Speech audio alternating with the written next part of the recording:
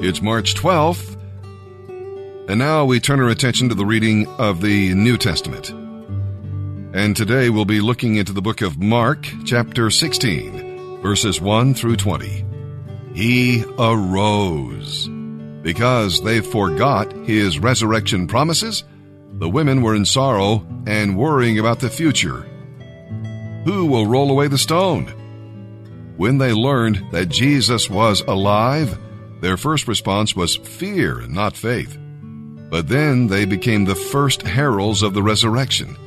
The angel had a special word for Peter, who was no doubt still grieving his sins. The living Christ gives you something to rejoice in, something to talk about, and something to look forward to.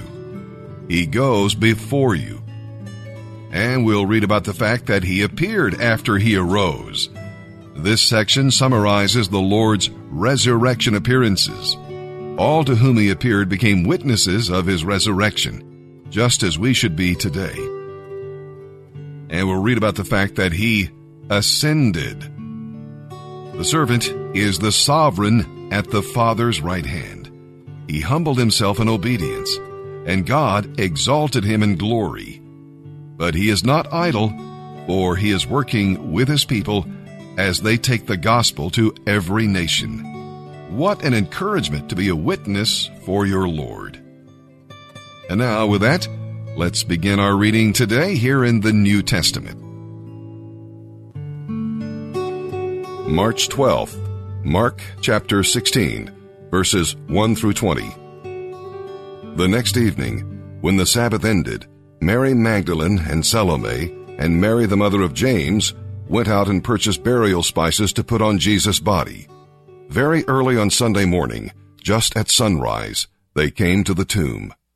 On the way, they were discussing who would roll the stone away from the entrance to the tomb.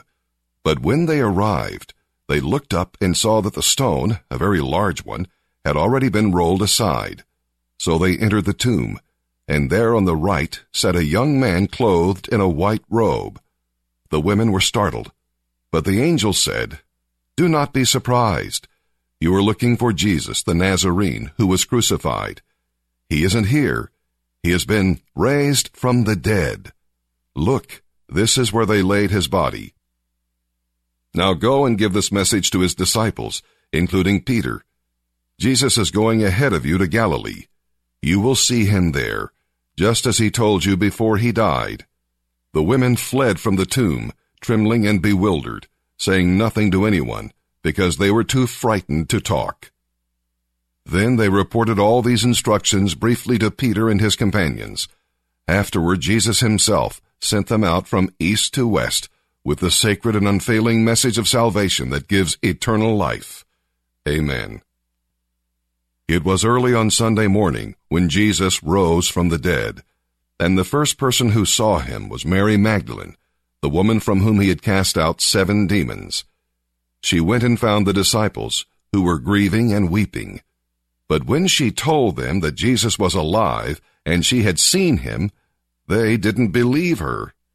Afterward, he appeared to 2 who were walking from Jerusalem into the country, but they didn't recognize him at first because he had changed his appearance. When they realized who he was, they rushed back to tell the others, but no one believed them.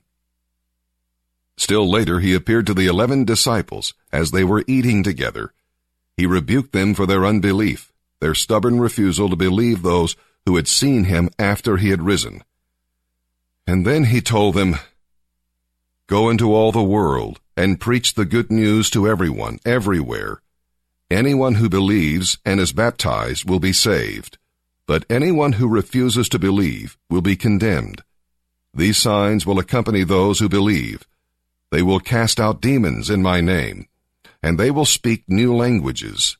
They will be able to handle snakes with safety, and if they drink anything poisonous, it won't hurt them. They will be able to place their hands on the sick and heal them." When the Lord Jesus had finished talking with them, he was taken up into heaven and sat down in the place of honor at God's right hand. And the disciples went everywhere and preached, and the Lord worked with them, confirming what they said by many miraculous signs. Psalm 55, verses 1 through 23. Troubles around him, terrors within him, and treachery next to him. All of this combined to make David wish he could get away from it all. It was not easy being God's anointed king, for with the privileges came great burdens and responsibilities, and God's enemies became David's enemies. Leadership, my friend, is not easy. David wanted wings like a dove so he could fly away from the storm. What he really needed were wings like an eagle so he could fly above the storm for a while. Well, how do you get them? By going into the Holy of Holies, under the shadow of His wings. When you call on the Lord and cast your burdens on Him, He enables you to overcome. You cannot fly beyond the storm because you'll find problems everywhere, but you can fly above the storm. God permits the burdens you face today to help you win your wings. Psalm chapter 55, verses 1 through 23. For the choir director, a psalm of David, to be accompanied by stringed instruments. Listen to my prayer, O God.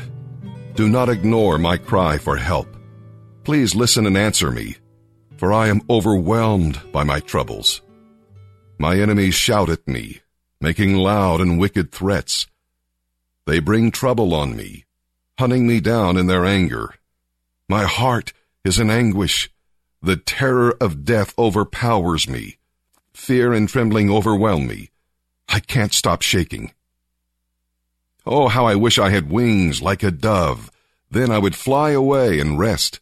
I would fly far away to the quiet of the wilderness. How quickly I would escape, far away from this wild storm of hatred. Destroy them, Lord, and confuse their speech, for I see violence and strife in the city. Its walls are patrolled day and night against invaders, but the real danger is wickedness within the city. Murder and robbery are everywhere there. Threats and cheating are rampant in the streets.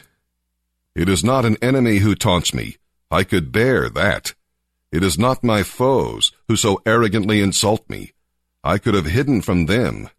Instead, it is you, my equal, my companion and close friend. What good fellowship we enjoyed as we walked together to the house of God. Let death seize my enemies by surprise. Let the grave swallow them alive, for evil makes its home within them.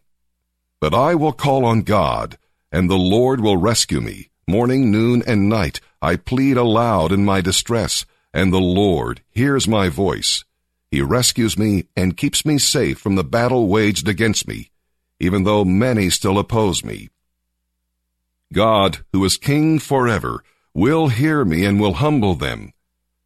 For my enemies refuse to change their ways. They do not fear God. As for this friend of mine, he betrayed me. He broke his promises.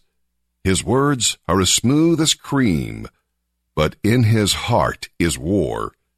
His words are as soothing as lotion, but underneath are daggers. Give your burdens to the Lord, and He will take care of you. He will not permit the godly to slip and fall.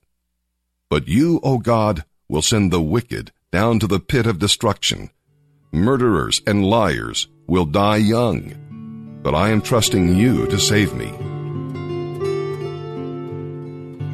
Proverbs chapter 11, verse 7. When the wicked die, their hopes all perish, for they rely on their own feeble strength.